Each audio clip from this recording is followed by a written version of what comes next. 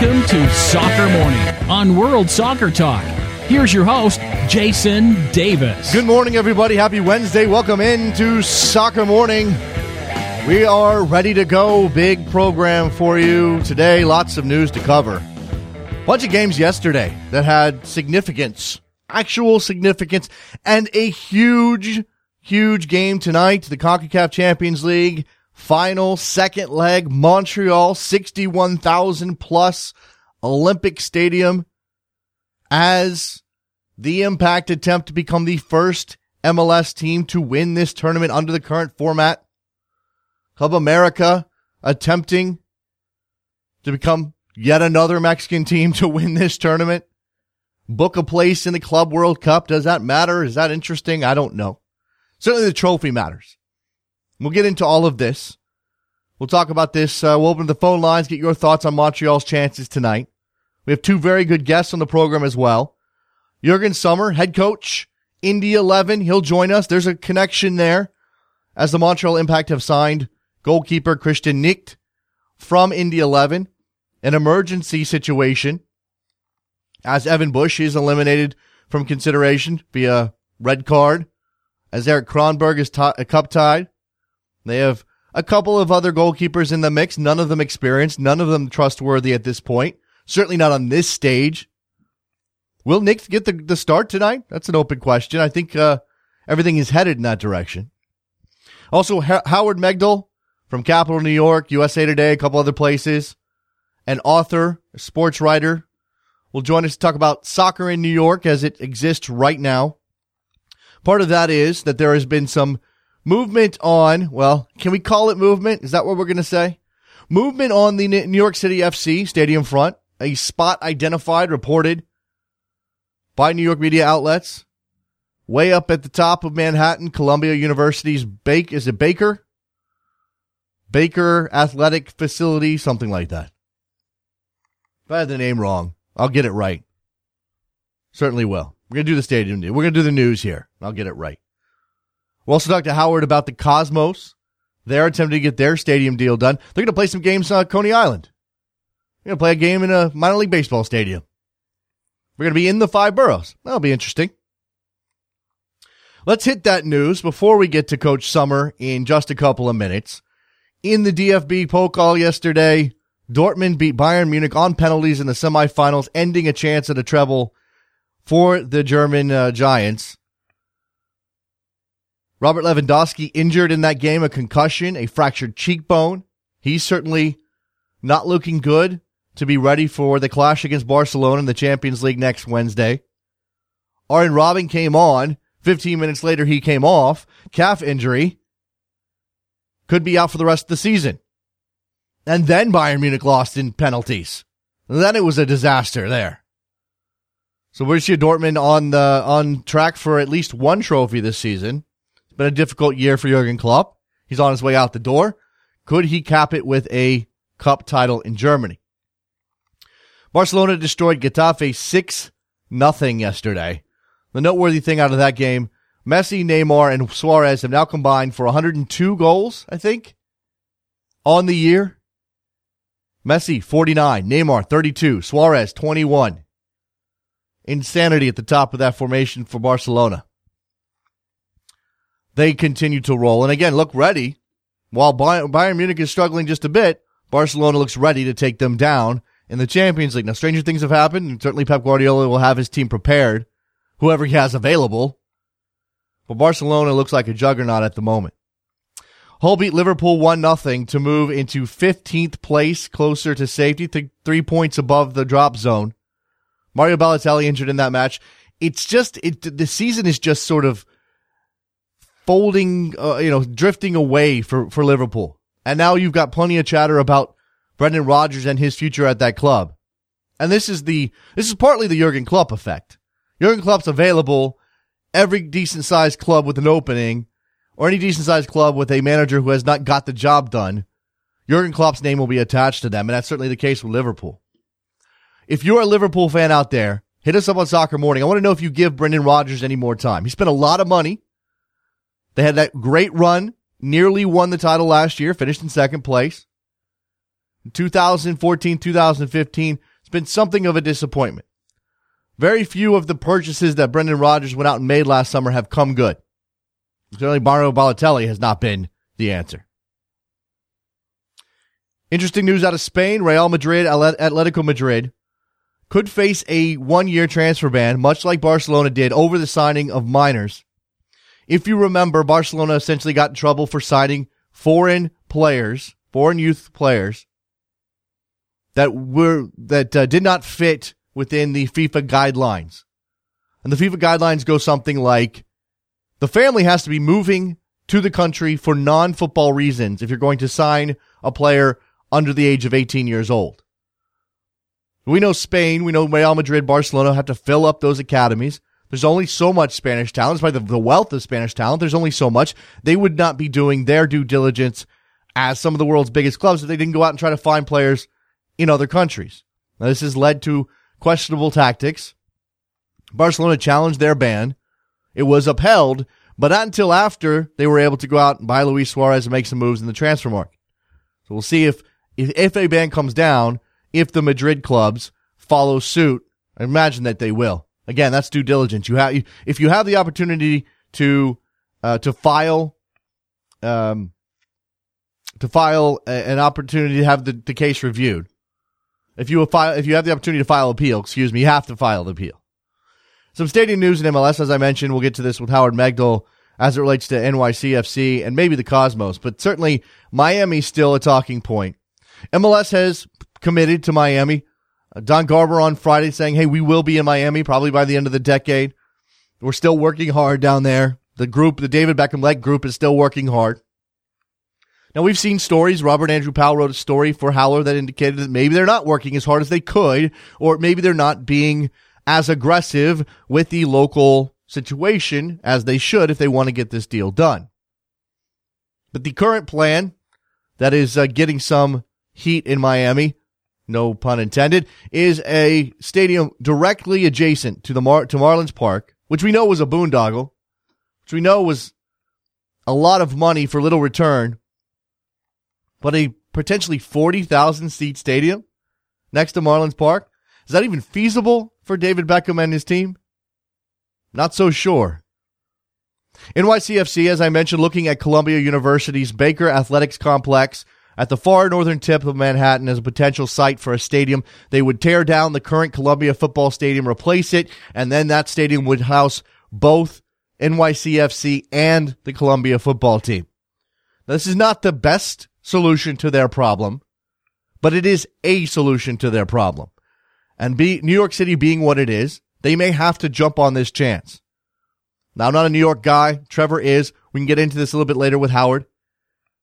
How out of the hot zone, how out of the public eye does playing up at Columbia University's athletic complex make NYCFC? Better than Yankee Stadium? Absolutely. Good enough to keep NYCFC as a leading light of MLS? They certainly have those aspirations. Tonight, Montreal, 61,000. Mentioned that, set the stage. New Canadian record for a soccer match about to be set in terms of attendance. CONCACAF title on the line. Aggregate score 1-1. Montreal obviously holding the advantage via the away goal. What do they need to do to win this title, and how big of an upset would it be if they actually went and finished the job here? I don't know that there's a good analogy out there. Certainly an American sports analogy. You have some cup runs on other countries that may live up to this. This is a final. This isn't, a little tiny team went all the way to the semis or all the way to the quarters. This is a final. And Montreal's not a tiny team, but they certainly they weren't fancied, to borrow a phrase, heading into this tournament. They finished last in MLS last season. They are currently last in the Eastern Conference right now. We didn't know what to expect out of them, and here they are, having beaten Mexican clubs along the way with an opportunity to be continental champions. Nobody saw that coming. Let's take a break. When we come back, we will talk to head coach Juergen Sommer of Indy 11. We'll talk about his goalkeeper. We'll talk about his season, number 2, popularity in Indianapolis. Don't go anywhere. Soccer Morning, WorldSoccerTalk.com. You're talking too loud, but I can't hear you calling.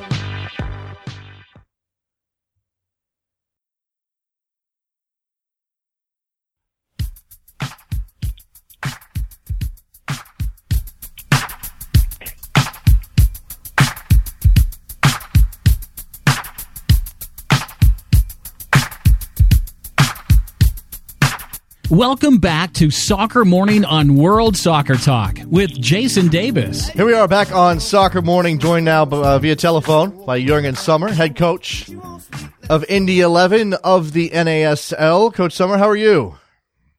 Great. Thank you, Jason. Appreciate being on the show. It's good to have you. You're a couple of games into your season in the NASL right now. This is year 2 of the club. This is year 2 for you on that job. And before I get to some current events as it relates to Indy 11 and a certain transfer, I want to get into what's different for you in the second year as opposed to 2014. Excuse me. Yeah, I'd probably say the biggest thing for us is the familiarity with the league, and not only just within our organization itself, but the dynamics that come with the travel and the quality of the other teams that we found in the NASL, and then getting our own club up to speed, both on the field and off the field with our front office and all the fine detail that comes along with, moving a professional soccer team around the country and competing in the Open Cup and the regular season and pushing through the playoffs. So there's a big learning curve there for all of us, to get into our marketplace, to introduce the team, just a lot of moving parts. So it was a very stressful year 1, but it's also a lot of fun to be launching the brand, to be launching the team into a market that was hungry for a professional soccer team. And you can see that with the support that we got. But behind the scenes, there was a lot of work by a lot of great people in our organization that felt overwhelming at times, but at the end of the day, at the end of the season, it was so rewarding and compelling, not only to our fans, but to our club, and we really got to enjoy it a lot more towards the tail end of the season once a lot of the heavy lifting was done. But just getting familiar with the league and getting a team off the ground was a lot more than I thought we had planned for in the beginning. How was that learning curve that you've gone through manifested itself on the field? Last year, you guys, took a little while, an expansion team, took a little while to get your first win to sort of settle in. You got 6 points from 4 games. That's a pretty good return so far. Yeah, so far we got off to a good start. We finished the season well at the end of last season. Obviously, as we went through the course of the season, we made some adjustments to the team. We got some additional players in on loan towards the end of the fall season that really did help. And like we said earlier, it was just a great learning curve for us to see the quality of the competition we were playing against, and it led us to a point that we knew what we needed to get to be competitive within our own team, and then from going outside of our team to bring additional players in. It's our first year as a club, and we were still growing, and our roster size was small for the most part, as we kind of left roster spots open till transfer windows in the summer until we saw what we would be up against and what we needed. And then we went through towards the end of the fall season and added some strength there. But going into year 2, we've got a much better handle as to the quality of the league, the players, bringing back a good core group of our guys, as well as complementing those with more domestic players and a couple of international players that have come in and helped. And has led to, we've been able to gel a little bit quicker this season. A lot of cohesiveness within the front office staff, the coaching staff, training facility. So it's all played itself nicely into a good start for the season. And we just look to keep building and going forward from here. I imagine that the goal of Indy 11, certainly knowing Peter Wilt a little bit, and you on the job here, and the team being fairly new. I imagine the goal is to be as efficient as possible. That you guys aren't just throwing money at the roster the way that some other clubs in the league might be doing. Where do you see Indy 11 fitting within the hierarchy of NASL when it comes to that? Because this is not MLS. You guys can spend as much or as little as you want on your roster.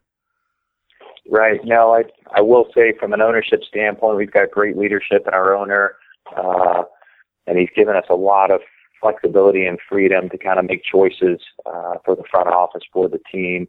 We do have to live by a budget and work within our means that we have. We don't have an unlimited supply of roster spots and monies that go towards players, so we really have to do our homework and do our best to stay as efficient as possible. As you mentioned, I think we've done a good job of that over the last 2 years. The hard part is we've been sold out for every single game that we've played here in our market. Fans have been really supportive of the team. Our core supporters group, the Brickyard Battalion, has been fantastic. We have, I would say, the best home attendance, the best support in the league. So it's, you go out there every Saturday and you can see the demand and the interest in the team, and you want to do more. But we also have a great group of young players that we're bringing along that just need some time. They need experience. They need game-like situations to grow and develop, and we think we have a good group of those types of players. And that's obviously easy to see now. Kristian Nicht, our goalkeeper, obviously a little bit more of a senior player, but having the opportunity that he does now just goes to the fact that teams within our country are looking at the players that we have and seeing if there's an opportunity down the road for these guys to grow and play at a higher level. So we're excited about that, but we definitely have to live within our budget and do the best we can with the group that we have and the resources that we have. But I really like the core group of players that we have and the commitment that we're getting from them. We still are a little bit light in our roster to date. We'll probably add a couple more players as we go through the late into the spring season and early into the fall season. Let's come back to your goalkeeper, Kristian Nicht, your former goalkeeper, Kristian Nicht. He had previously gone on loan to the Impact to cover in the Champions League back in February. It comes around that they need a goalkeeper again. There were some rumors they might look in MLS that either didn't happen, fell through, or was not allowed by the league, and ultimately they decided to sign him. The thought process here, and what is ultimately going to be the end game for Kristian with the Impact, and how do you guys move forward without a star goalkeeper like Kristian Nicht? Yeah, as we are kind of building this team, we really want to be a player-friendly club. We see ourselves, being very high on the player development side of growth for a lot of these young pros, and in Kristian's case, a senior pro. We want to be looked upon as that. We kind of know who we are, so to speak. So we have a lot of bright up-and-coming players. Kristian was our first signing that we brought in because we wanted a more senior leader type of player, especially in the back as a goalkeeper with a lot of experience. So he definitely filled that position very nicely for us and played, I think he played every minute of every game last season. I think we're on a 9-game undefeated streak from the last 5 games of 2014 and the first 4 games of this season. So he's been on a nice run. He's been in great form. And we also want to work within the leagues in this country. So we have a good relationship with Montreal. We had one of their players last season on loan with us, Blake Smith, who came in and helped us quite a bit. Right. So we had a good line of communication with Montreal. And it started kind of late in February, early March, where Kristian pretty much spent our entire preseason with Montreal as they were going through these matches in the CONCACAF Champions League as a reserve keeper. So he would come in and be away from us during preseason, but we knew it was a good experience for him. We didn't want to step in his way from a higher level opportunity and the ability to be within an MLS camp, to be playing in Montreal, to be playing in Mexico, and all the things that come along with that. We knew Kristian had the characteristics and the experience to be, to fit right into that group. And he did. He did a really nice job. And obviously our season started in early April and we needed him back. I think he missed a trip to Costa Rica. But we really needed him to play for us, and they understood that. And our understanding with Montreal was, if they needed him to play, it's obviously a different situation than to sit on the bench. So obviously what happened with their goalkeeping situation. I'm not abreast to all the decisions behind the scenes as to all the options that they had, but we do have a good working relationship with Montreal, and when they really needed a goalkeeper, obviously it's probably one of the biggest games in MLS history and North American history here for a long time.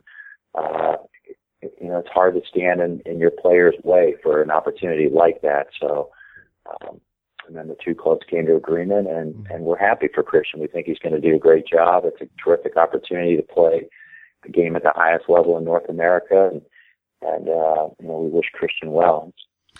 Do you expect him to come back and play for Indy 11 again in the future? Anything's possible.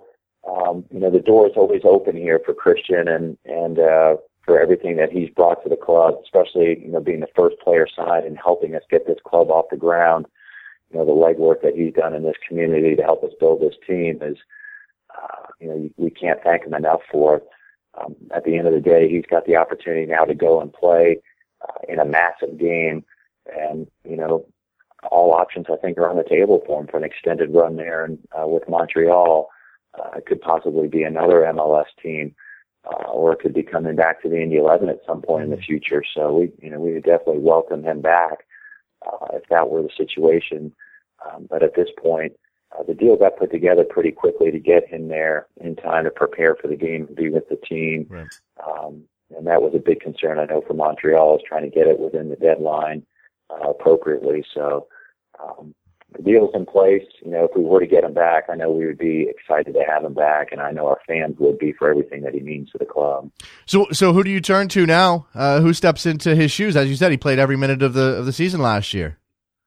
Yeah, he did, and we have two good goalkeepers in our in our ranks at the moment. We have John Dawson, who's a Butler product here from the Indianapolis community, and this season we also brought in Keith Cardona from New Jersey originally, but he was with the Red Bull organization and was in Salzburg with Red Bull Austria. So two young keepers, but both have done well here through the early part of the season and in preseason.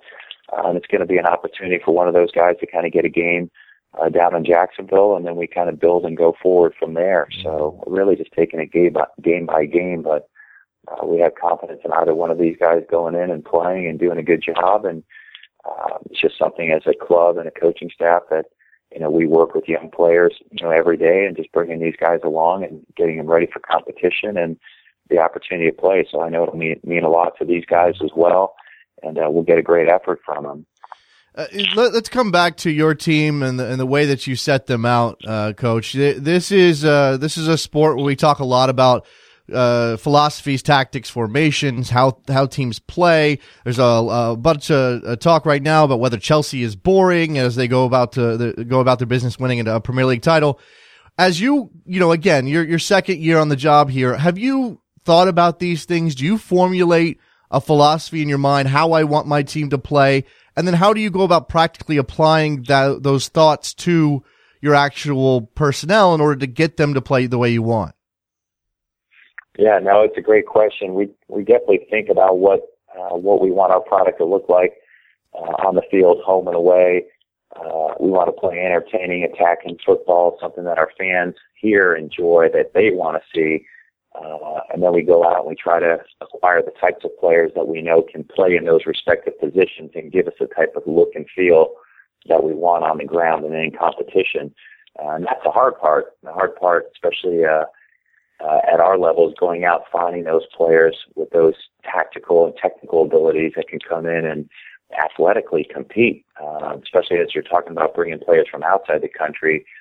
We have a very athletic and a very fast league that we compete in. And in some areas of the world, when you go bring players in, there's a big adjustment period for that.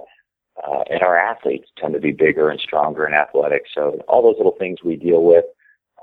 But it comes down to the quality of the players that you have and the personnel you have to work with and their willingness to kind of get themselves molded into a group to gel and then perform as you ask them to. For us, at least initially from last year, as we kind of built towards the end of the year, we kind of built from back to front. So defensively, we wanted to try to make ourselves as sound as possible and as strong and cohesive unit as we can. Find the right midfield pieces, and like anybody else in the world, any club in the world, Chelsea included, you're always looking for attacking players that can score goals or be dangerous, have good hold-up play, good finishing skills in the within the box or in and around the box. So we look for all those things in players and try to bring those pieces together, and then we kind of look at our opposition, who we play, how we want to play, home or away, and try to put a good game plan on the ground that we know we can execute. But defensively is where our focus has been quite a bit this season as well, just making sure we're not giving away soft goals early in the game that force us to chase the game. And I think we've done a pretty good job of that to defensively be very sound and put ourselves in a position to always win games. So we're pretty pleased where we are at the start of this season. We've got a few points now after 4 games. maybe a little bit unlucky not to capture a couple extra points here against Carolina this past weekend. But if we get the effort and the performance that we have been seeing from the guys thus far, we just expect to have a great season this year and be very competitive within the league. Talking to Coach Juergen Sommer of Indy 11. Now, Coach, you have some, you have connections to Indiana, obviously from your college days, and there's been a lot of great support in Indianapolis. We're tracking the stadium saga as the club attempts to get a place that they can call home for the distant future here. Right. How important is it to have? You mentioned John Dawson, a Butler kid. How important is it to have those local ties and have this team reflect Indiana on the field? I think it definitely adds to the fabric of the team and the culture of the community that's here, not just the Indianapolis community. One of the big talking points that I've used in the past quite a bit. I'm not originally from Indiana. I grew up in Southwest Florida, but I did go to high school through Colville Military Academy, a boarding school, and Indiana University. So obviously spent a lot of time on the ground here. My wife's from the south side of Indianapolis. We met at IU. We're obviously raising our family here. But there's just a tremendous backbone in this state from north to south when it comes to youth soccer, high school soccer, college soccer, and especially on the college soccer scene. Even my days at IU, we had great battles with Notre Dame, Evansville. So you got Notre Dame to the north, Evansville to the south. Obviously, IU's done tremendous over the years with their ability to win, I believe 8 national championships. Notre Dame's done the same now recently with Bobby Clark and his staff. And also on the women's side of the game, Notre Dame's won, I believe, 3 national championships on the women's side of the game. And then you have the growth of Butler University and others around. So there's a tremendous fabric and support for the sport here within the state of Indiana, and it just continues to grow and grow as more kids play and adults play, men and women. Quite a few of the professional women players that come through Indianapolis are now on the women's national team or the Olympic team. Mm-hmm. So there is a real culture and a support for the sport here that you'd expect to see in Florida, Texas, California, but it really is here, and it does live and breathe here, and it's already here. It doesn't have to be manufactured or marketed or sold a certain way. The fans are already here that play the game and support the game. So that's really been the fun part for us, and obviously any player that we can get that has ties to the state, to the region. Listen, we're not California, so we have climate issues that we have to deal with, snow and ice and rain, and we start at the beginning of the season at cold, wet temperatures, and we hope to finish the season in late November making a playoff run where the temperatures will be the same as well. And you want players that have a little bit of a comfort level and understanding of some of those things. So when we look around the state or the region, and we've got a lot of great schools around us from a university standpoint that have produced professional players, and we have now the ability to pull guys from St. Louis, Chicago, Detroit, Indianapolis that are coming to help us. So we see that as a great pipeline of future players to develop and grow from, not just only the guys within the state, but obviously if they are coming from within the state and have some ties, we want those guys to come home, so to speak, and they have an extra sense of loyalty to the area, to hopefully the city and the team, because we want guys that want to play for this team. And that's what took us a little bit of time to get through year one, because we were a little bit unfamiliar. We were the new kid on the block, and there was a little bit of a wait-and-see mentality from a lot of players. I just want to see what the club looked like and the growth and the support, the types of players that were here. And I think we quickly showed the soccer community what we're all about with our home support, with the types of players that we had, and kind of especially the run that we went on towards the end of the season and the way we're starting this season, that we can be competitive with anybody. And we've got players at multiple levels playing for. We had Ben Spencer on the under-20 national team. We had Victor Pineda going away with the Olympic team. Eric Morales going away last summer with the full national team for Honduras for the Central American Cup. Former Brazilian national team player and World Cup winner Cleverson's on our team. And so we've got a number of players now. Kristian obviously going to play in the final of the Cup Champions League. So we have players playing at great levels within our national teams and other national teams. And I think that word's starting to get out. And there's only so fast you can push that out. Year one, I think we had a lot of great talking points to speak about that, player development, the players that we have. And as we go into year two, we look to do much of the same. And we want success for our players at our level and hopefully beyond. So we're not going to step in the way of professional success for our players. And when they put the work in and they put the effort in and it pays off, then, we're happy for those players and the opportunities that they then create for themselves, because it's just a good reflection upon our club and our coaching staff. Coach Juergen, Sommer of Indy 11. Coach, best of luck on the rest of the season. As you said, a pretty good start here. I think you guys are next in Jacksonville on the 9th. Is that right? That's right. So it should be a good trip down to the expansion city of Jacksonville. NASL season well underway, 4 games in for Indy 11. Coach, thank you very much for the time. Hope to talk to you again soon. Yeah, anytime. Thanks, Jason. I appreciate being on. No problem. Let's take a break. When we come back, Howard Megdal from Capital New York, USA Today, a couple other places will join us to talk about soccer in New York, stadium situations. Don't go anywhere. Soccer Morning, WorldSoccerTalk.com.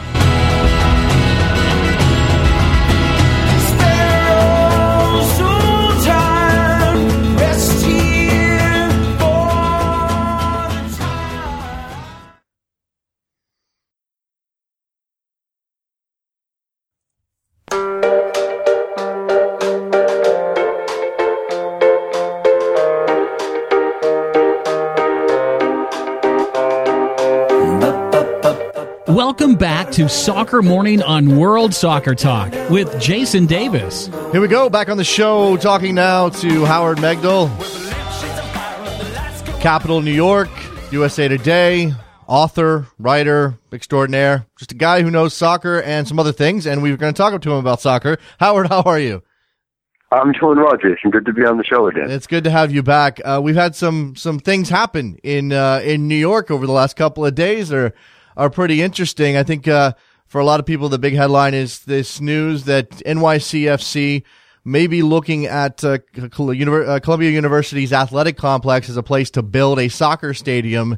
This is not, the heart of the city by any stretch of the imagination, but it's still within the 5 boroughs, and this is a club that set themselves up as the team of New York City. Does this meet the requirement if they end up going with this project?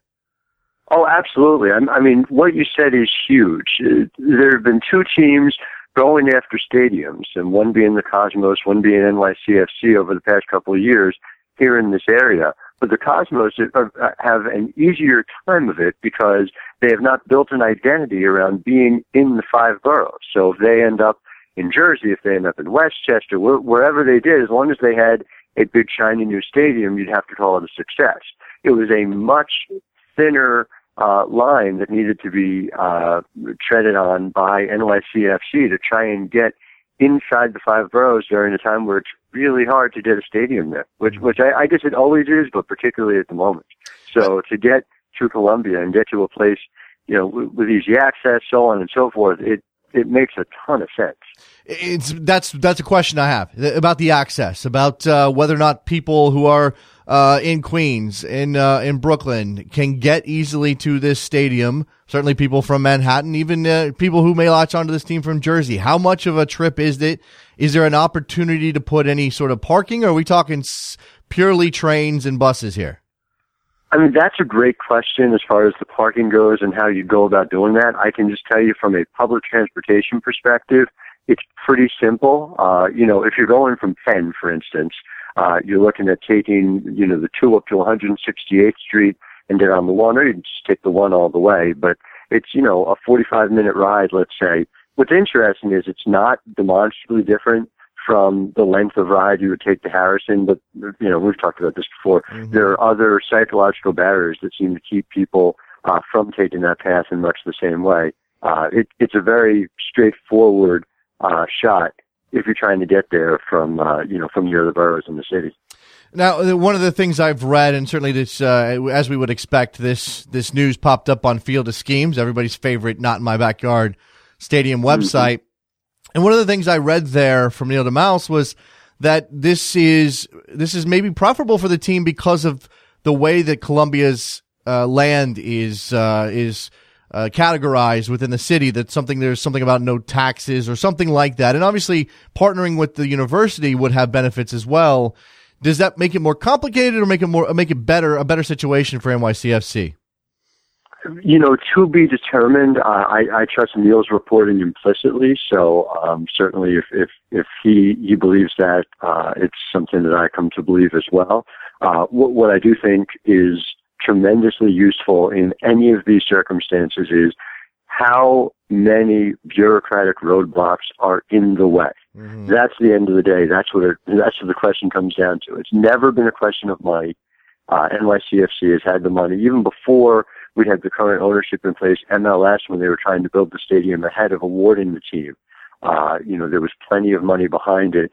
It's more a question of who can stop this from happening. And it seems like there's a straighter path to making this work in Colombia for lots of reasons, not least of which it's already zoned for this. Right. Yeah, that's something that many MLS teams have found that the situation they found themselves in is the path of least resistance is the preferable path, even if, and I guess this is another question for you. I mean, even if this is not, it'll work. It's fine. There's transportation. It's far from the worst thing. It's certainly better than Yankee Stadium. But in 25 years, are we going to be saying, man, it really would be nice if NYCFC was maybe in the Bronx? Certainly Manhattan seems to be almost impossible, but hey, let's dream. Or even in Brooklyn. Is that something we're going to be waking up to in a couple decades? It's possible. It's also possible that in 25 years, the landscape of how and where soccer fans are, what the geographical center of the city of the New York metropolitan area is, could change dramatically. I mean, if you had said 25 years ago, look, wouldn't it be better if something was in Brooklyn, people probably would have laughed at you. So it's really hard to make that kind of long-term prediction. Mm-hmm. So, for my money, putting themselves in a soccer-specific stadium, putting themselves in a stadium that is not Yankee Stadium by itself is very significant. And having a home of their own is so necessary now just to make them relevant in 10 years, let alone 25 years, that has to take priority over trying to take a guess as to where New York City is going to be in terms of its development. Now, you said a soccer-specific stadium. Now, obviously, as part of the partnership with Columbia, what's been reported is that this would be the home of NYCFC, maybe first and foremost, especially if they're fronting most of the money, but also the home of Columbia's football team. No, that's true. That is true, yes. Do you think that, look, this is not major big-time college football, and we know that look, I'm not trying to downplay the importance of football at Columbia. I'm sure they get, a good crowd out there to watch those guys, try really hard and play Harvard and Yale and everybody else. But is that going to be an impediment for you on the soccer front at all? Or is it just hey, if this is the way we get to where we want to get, we just got to suck it up? Here's what I'll say. It would have been a laughable idea up until the last couple of months, but for whatever reason, Columbia has, of late, worked really hard at trying to rescue its battered football program, which has a rich history of losing. They've brought in a new coach. They brought in Penn's former coach. They've totally revamped the coaching staff. They're looking to spend some serious money to make this happen. I'm not telling you that it'll ever get to the point where they are a dramatic national power, that this becomes an issue, but it is interesting that it is happening now, at this moment. It'll be fascinating to see. Yeah, look, obviously, Columbia's football team, it's almost like, hey, if we can get a new stadium out of this deal, that's great, as we attempt to, as you said, resuscitate a program that, again, I was being kind there, and I'm getting a lot of people on Twitter saying, go ahead, take your shots. It is what it is up at Columbia when it comes to football. Let's shift to the New York Cosmos, because while NYCFC searches around the 5 boroughs, and let's be honest, probably the 4 boroughs for a place to play and a place to build a stadium, the Cosmos have a site picked out at Belmont Park, right on the edge of Long Island and Brooklyn, and now they're going to go into Brooklyn proper and play a game at MCU Park. Outline what this means for the Cosmos and what it means for Brooklyn. So I've talked to people on both sides of this who have assured me that this particular arrangement is a one-off. In essence, the Cosmos couldn't play at home on May the 2nd. Hofstra has first right to the field, which is a whole other problem for the Cosmos, right, of course. And so you got to find a temporary location. MCU Park was happy to have the additional revenue, and so a deal was struck. That said, boy, Brooklyn sure seems like a better place for the Cosmos by far, leaving aside the issues with the stadium share with Hofstra, than out in Uniondale. And so I think it's going to be interesting. I think it would be naive to pretend that the Cosmos aren't looking at this as, hey, let's see what kind of draw we are at MCU Park. And I also know that at least one of the locations that Cosmos are looking at, if the Belmont Park Stadium doesn't come to fruition, and look, we're in year 3 of that bid not being ruled on, so it's really hard to certainly assume it's going to go the Cosmos way, to put it mildly. That one of the locations they're looking at is in Brooklyn over at Sunset Park. So it's going to be a very useful stalking horse for what might be Plan B for the New York Cosmos, and I'm certainly fascinated to see how it all goes down. Now, for anybody who doesn't know, MCU Park is home of the Brooklyn Cyclones minor league baseball team, playing on Coney Island there in Brooklyn. If they do change their focus, and as you said, they've been waiting for 3 years to find out if they're going to get to build at Belmont Park. If they change their focus, and maybe Brooklyn is a better place for them, or closer in Brooklyn, does that change what their aspirations need to be? Because we're talking 25,000 30,000 seats at that Belmont Park plan. Do they have to downgrade that, and are they willing to do that? Do you think? The answer to the first part is not necessarily. It depends on what they're able to build, where they're able to build it, and how big it can be. The second part is I don't see anything that tells me that they are willing to downgrade their aspirations. That doesn't mean they will reach their aspirations. They have, to me, they're the most fascinating story in American soccer right now, because so many parts to American soccer hinge on what the Cosmos do. And if they are successful, there's a fundamental change in a broad swath of how American soccer operates today.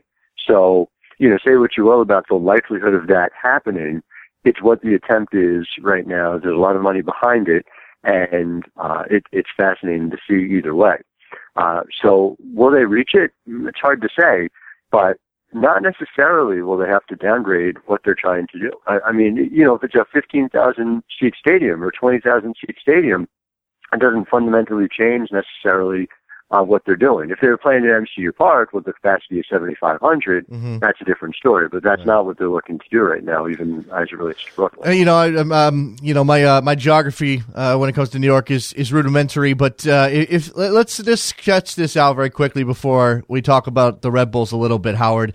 You get the Red Bulls in Harrison. We know that is the river is a psychological barrier for a lot of people when it comes to Jersey and getting over there. There's obviously some issues getting there via train or whatever. But if the Cosmos end up in Brooklyn, and look, I don't expect it necessarily to be Coney Island, but if you look at where Coney Island is in relation to, say, Manhattan, and NYCFC somehow ends up at Columbia, this is a kind of an odd. There's an odd donut there in the middle of New York. Are these three teams via that sort of geographical situation going to be able to maximize the city's love for soccer the way we all hope they will? I think it will work just because of the public transportation. I mean, look, they've managed to maximize the city's love for baseball with a team in Queens and a team in the Bronx, and so I don't think it necessarily has to be centrally located for this to work the way it's supposed to. But I will say, just going back to the point you made at the start of that the fact that the Cosmos didn't have a permanent home and that NYCFC didn't have a permanent home was essentially the one value added the Red Bulls had over what those two teams were doing of significance. And so losing that, it then begs the question, what do the Red Bulls do to counter it at that point? And I don't know that the Red Bulls have an answer to that question at this point. Well, I mean, let's talk about them just briefly, because meanwhile in Harrison, actually some really good soccer is being played right now. They come off a 1-1 draw with LA. Again, they probably should have won at home, but hey, those are the defending champs over there. They look like one of the best teams in MLS, and maybe you could have reasoned your way into believing that ahead of the season, but you changed the coach. You obviously have a new technical director in Ali Curtis. You've brought in Sasha Kleshtin. You've brought in a couple other Felipe Martins, a couple other players. Your back line is all kinds of in flux. How surprised are you about where they are right now? I am surprised they have gotten this far this quickly. And it's absolutely what they needed to have happen. With the tumultuous offseason they had, leaving that aside, leaving the PR part of it aside, which was significant and problematic because it didn't just happen and was a PR nightmare. It was a PR nightmare heading into 2015, heading into a point where they had, two big spending rivals, right in their geographical areas.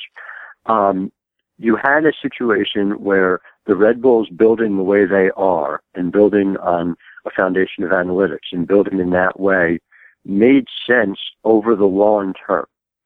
But there was no guarantee that was going to pay off immediately in 2015. And so getting off to this kind of start, again, during this period of time where they have these rivals, but the rivals are, far-flung in the baseball stadium, et cetera, the things that they could sell would be Red Bull Arena and winning.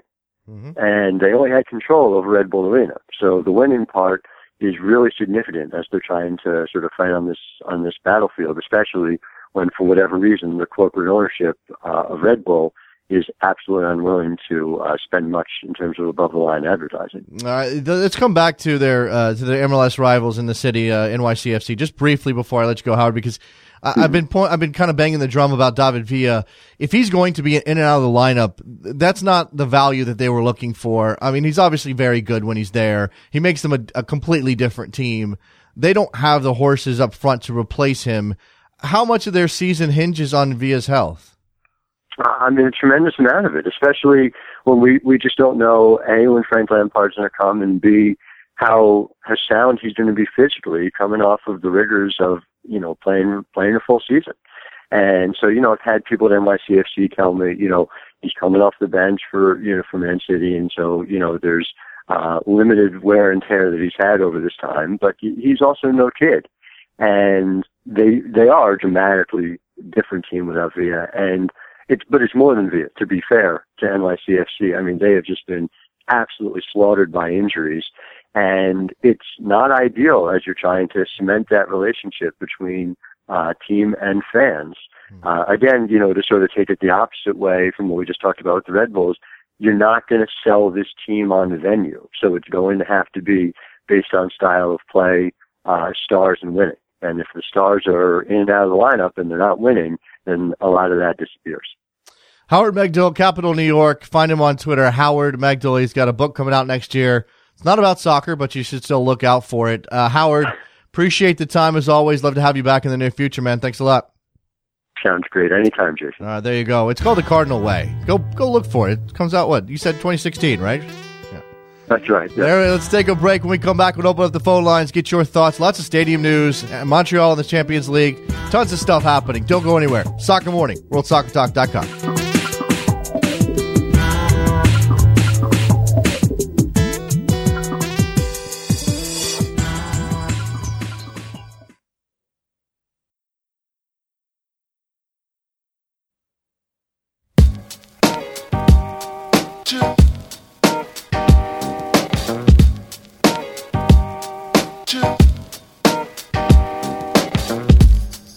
Welcome back to Soccer Morning on World Soccer Talk with Jason Davis. Phone lines open 646-832-3909. Got a couple of things for you today. And as always, we'll take whatever you want to bring up. But you got Montreal in the Champions League tonight. 1-1, Club America, Olympic Stadium. I'm excited to watch the game. I think it'll be a good game. I think it'll be a fun, tense, dramatic atmosphere. So I don't know what to expect necessarily. I think Montreal give a fight. And I've got a rooting interest to see Montreal, a team I'm aware of and have watched many times, and players I like succeed in that tournament. But I don't know that I'll imagine this to be some sort of boost for MLS at the end of the day. And again, we sort of set this up in opposition to the idea that you really shouldn't be rooting for anybody else to win anything if you're not a fan of that team. If you're not a fan of the Montreal Impact, why would you root for the Montreal Impact to win a tournament? I know TFC fans aren't going to root for Montreal, but are the rest of you? I know Washington in New York has been on this show like 6 times, boosting Montreal. He says he can't call in today. He's got work, whatever. If you're on the train, if you're on board, the bandwagon, I called it a train, now it's a wagon, bandwagon from Montreal tonight, CONCACAF Champions League, let me know. 646-832-3909, at Soccer Morning on Twitter. I also want to know, I saw this morning, it looks like Russia is starting the process of getting their mascot together for 2018. Got a World Cup that they're going to hold. Got to have a mascot. Got to have a cute, furry thing, whatever it is, animal, non-animal. What was the mascot of Brazil? What was the mascot? It was like it was an animal of some type, right? Was it like an armadillo-looking thing? I think it was. I'm trying to remember. I mean, these things fly out of your head pretty quickly. You remember the bad ones maybe more than you remember the good ones? But I put this out on Twitter, and I'm going to ask you guys right here on the phone lines and on Twitter now, what should the mascot be for Russia 2018? This is a rich vein to mine. There are some possibilities here.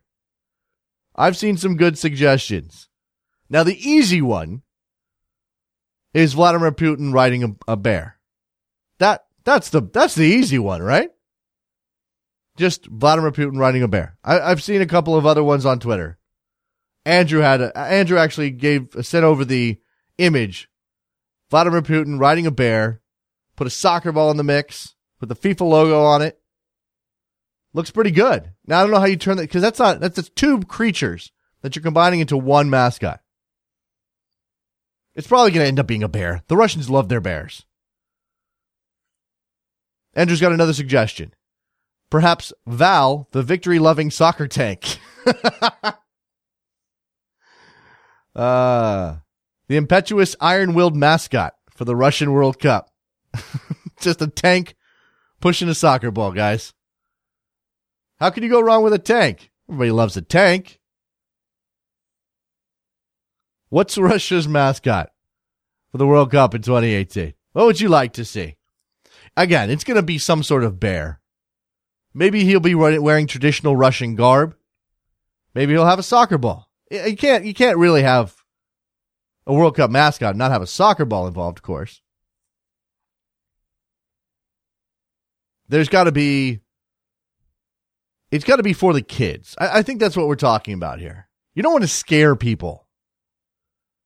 Now, Russia has so much available to be scary with that it almost seems like a waste that we're not going to get, some sort of bulked up Putin-looking figure who has a ball at his feet, is wearing a soccer kit, a uniform of some type. Maybe he's got crazy hair. I mean, this is starting to sound like Poland and Ukraine's mascots from the Euros last time around. Maybe that's not the way to go. Can't just have some Slavic figure. Got to be more creative than that. Maybe it's a bear with Vladimir Putin's head. Is that good? Because don't you imagine that Vladimir Putin would inject himself into this mascot on some level? They're taking it's open submissions, by the way. Open submissions for the design of the 2018 World Cup mascot. So if you fancy yourself a mascot designer, if your name is Mike Rodriguez, maybe you have an interest in helping them figure out what to do here. This is from the AP. Russia has launched a competition to design the mascot. For the next 31 days, would-be designers will be able to submit ideas and names for the mascot through a new Russian language section of the FIFA website. So you got to have a little Russian, or you can use Google Translate, I'm sure. It won't look good. There will be, quote, no limits on a flight of fancy, unquote. And the campaign is targeted specifically at Russian children. World Cup Organizing Committee CEO Alexei Sorokin. By the way, that guy, he downplays racism, but whatever. Let's go to Scott in California. He wants to talk Liverpool. What's up, Scott? Hey, yeah. I guess I have a question. Do you think that because Brendan Rodgers is the first Liverpool coach to not win a title or a trophy within his first 3 years, that he's getting more of this pressure on, combined obviously with Klopp leaving Dortmund? But do you think it's unfair in the sense that because I think, losing Suarez and Sturridge also, just can't finish in the last third? Well, I think it's unfair in the sense that the times have changed, and Liverpool went through a very bad period with Hicks and Gillette. You bring back Kenny Dalglish, and that wasn't the right fit, and Liverpool's reputation as a power of English football and therefore a power on the European continent took a giant hit. And you bring in Brendan Rodgers and you ask him to resuscitate that. And what did he do? All he did was get them back in the Champions League. Now, it wasn't where they wanted to go, but if you're asking him to put Liverpool right back where they were 10 years ago, and remember, they weren't winning titles, they were winning European titles.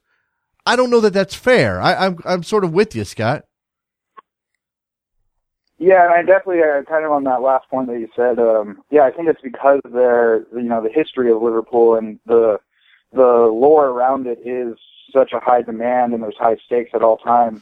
And he came out and said, I've talked with the owners and we have, I know I have one more year that I have to get my stuff together. Hopefully. I'm hoping Rodgers is there for at least a year just to see him play out what he has. I think some of his purchases have been good, and just hopefully we have another year to see it. Part of it too. Thanks for the call, Scott. Part of it too is that Brendan Rodgers, this is the biggest job he's ever had, and when you have names like Klopp out there in the world looking for a job potentially, Brendan Rodgers is going to pale in comparison to Juergen Klopp.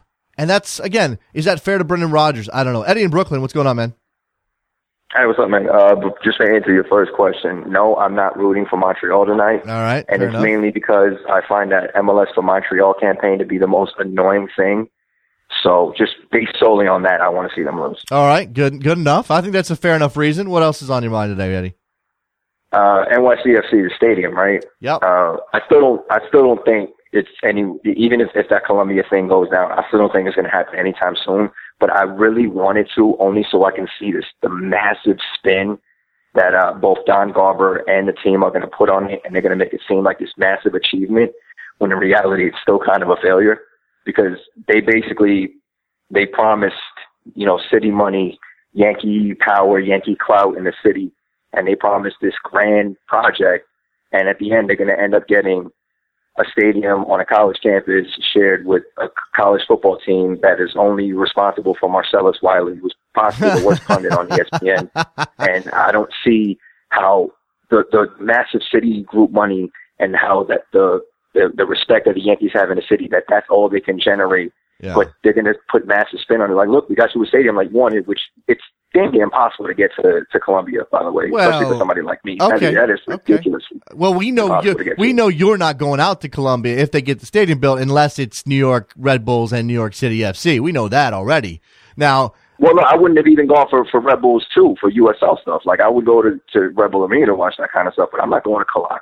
Right. To go to Columbia for me to watch it, it's just too much. Okay, fair enough, Eddie. I don't know what to say, man.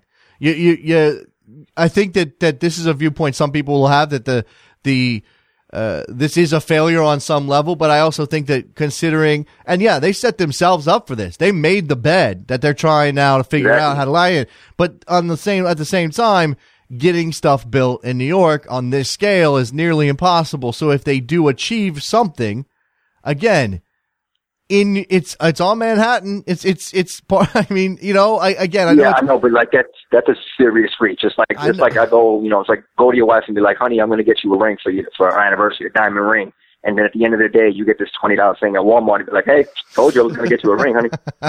All right, fair enough, Eddie. Appreciate the phone call, man.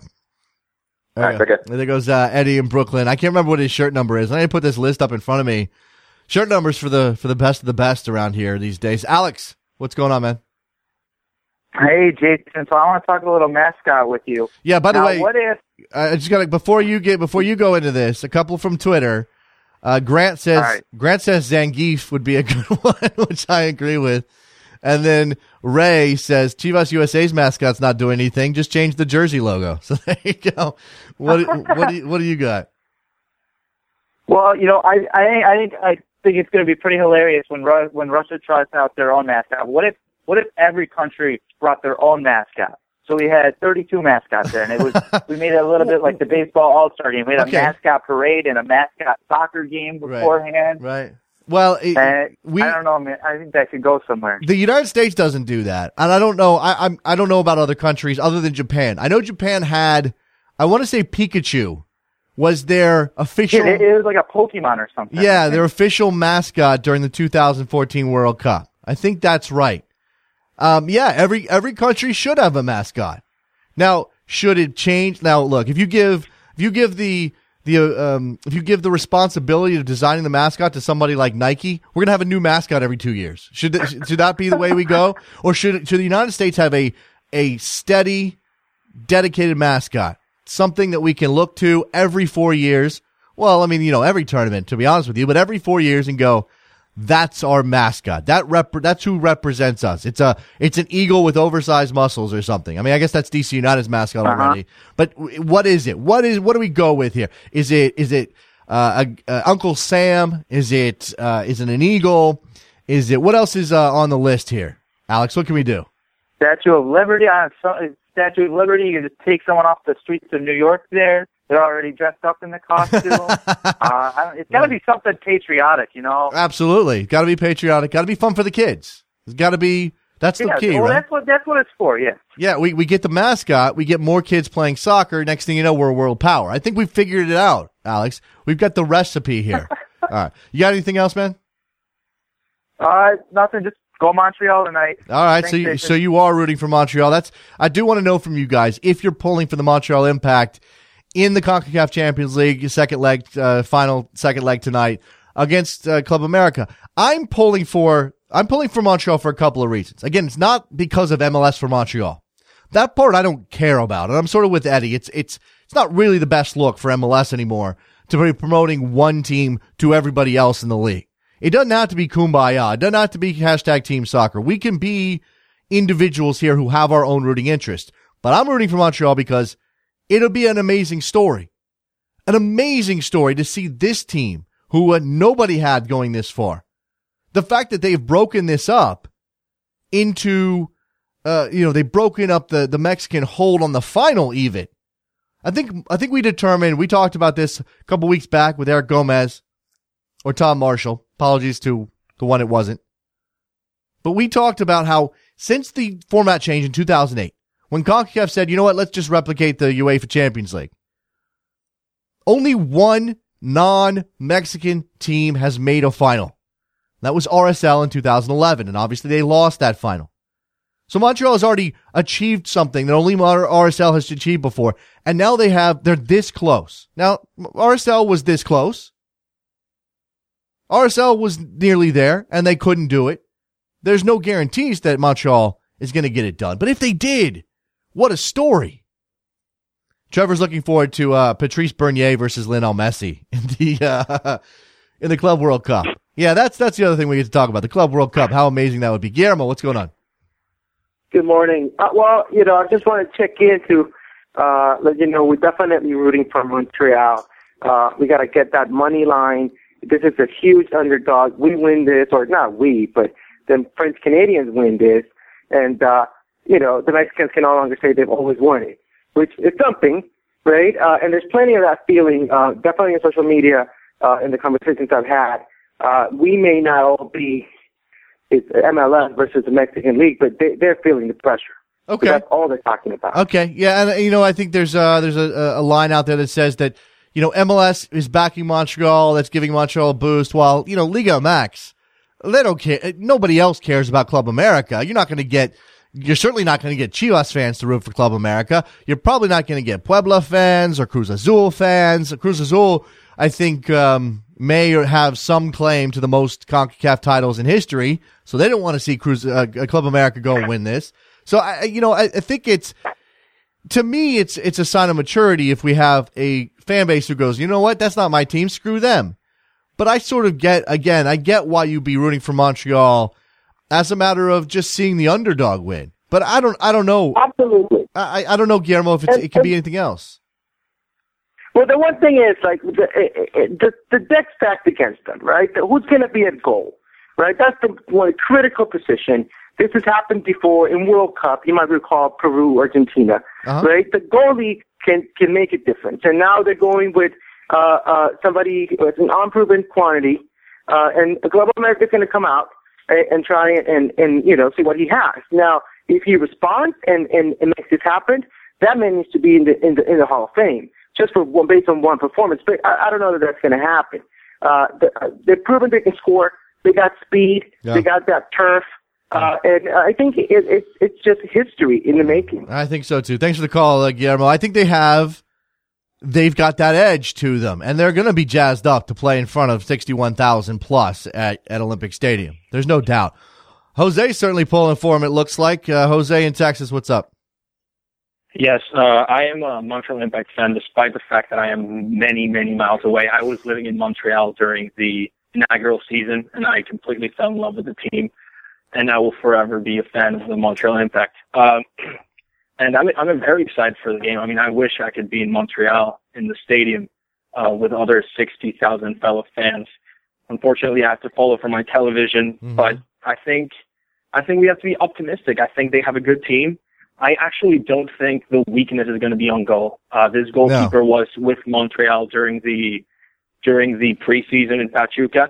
I don't know if Cabrera is going to be ready. Hassoun Camara seems to be injured. Cabrera, I don't know if he's going to be ready.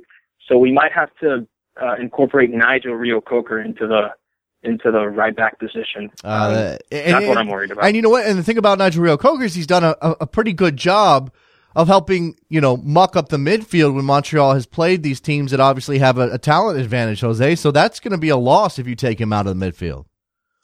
I think so. I think Nigel, more than his technical ability, I think he's been a great leader. Yeah. So despite the fact that he might be played out of position, I think just having him on the field is going to be a plus. I think Donadel could step up. Malice has done a great job, in my opinion. I think a lot of people didn't expect much of Malice, and I think, with that contribution to Porter to get us towards Alajuelense against Pachuca, and then that game at the Azteca, I thought he played a great game. Yeah. I think America are scared, like the Montreal Impact players have said. I genuinely think that they have a lot of pressure. These teams in Mexico have a lot of pressure, and they need to perform. America has not been playing well. They haven't.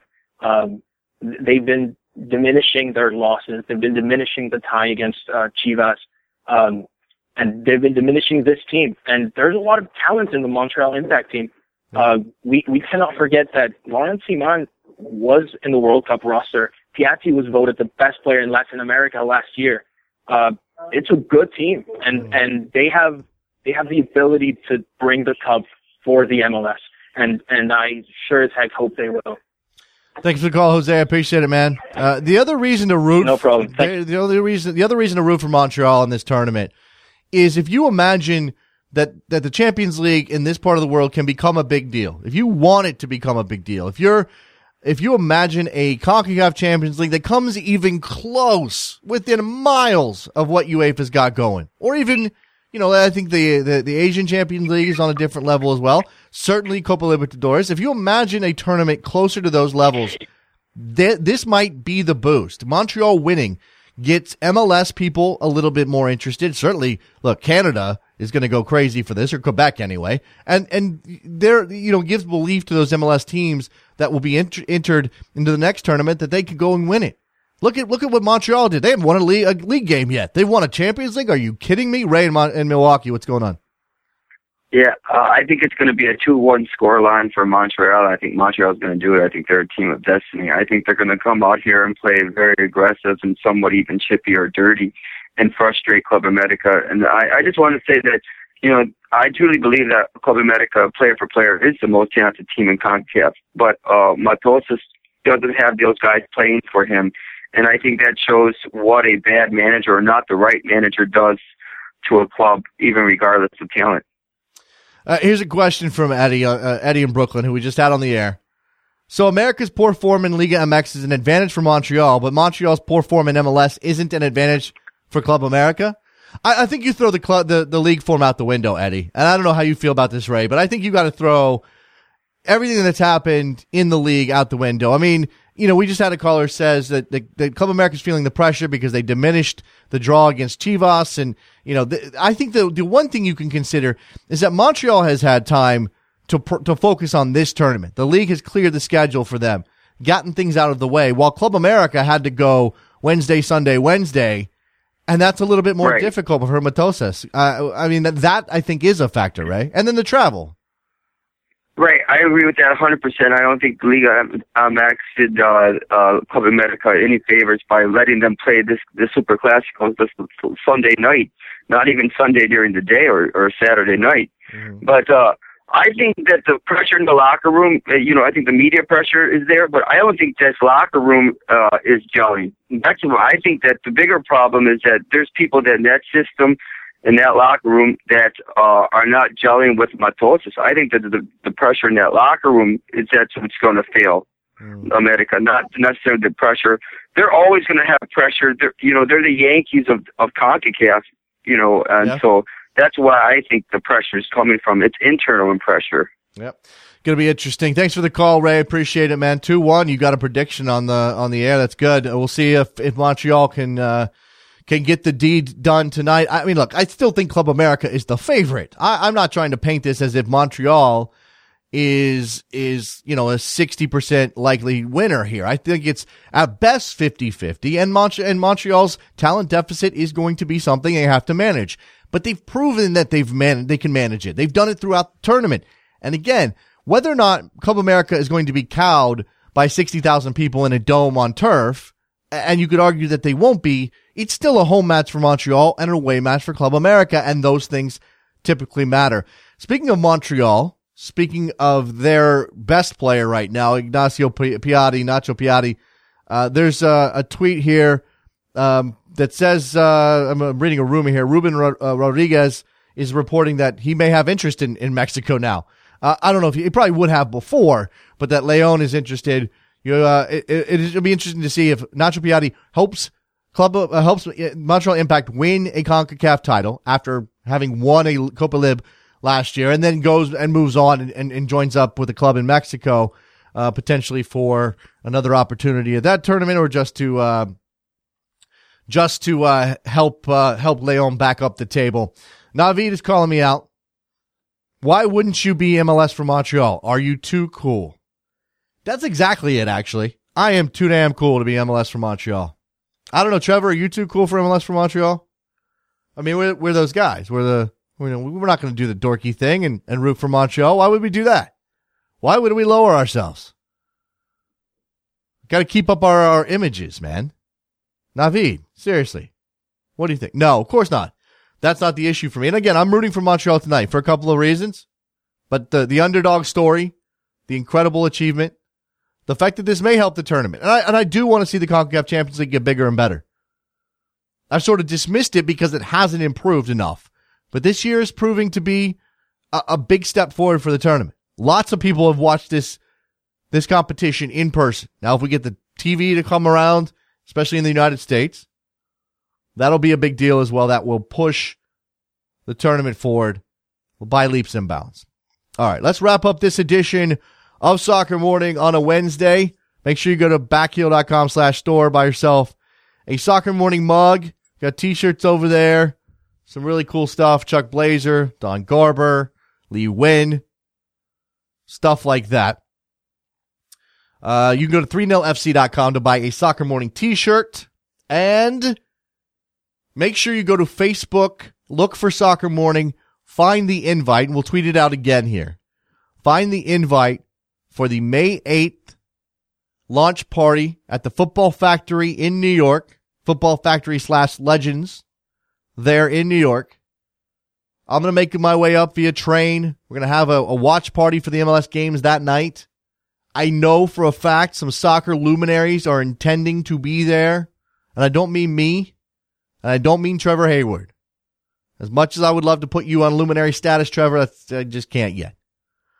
So make sure you look for that link and RSVP, because we'd love to know how many people are actually going to show up, how many people are interested. Gives us a sense of what the demand is for the actual party on May 8th. Come have a beer with me. Watch some soccer. What's wrong with that? All right. Thank you very much to our guests today, Howard Megdal and Juergen Sommer of Indy 11. We'll talk to you guys tomorrow. Big Thursday edition of the program. This is my running away music.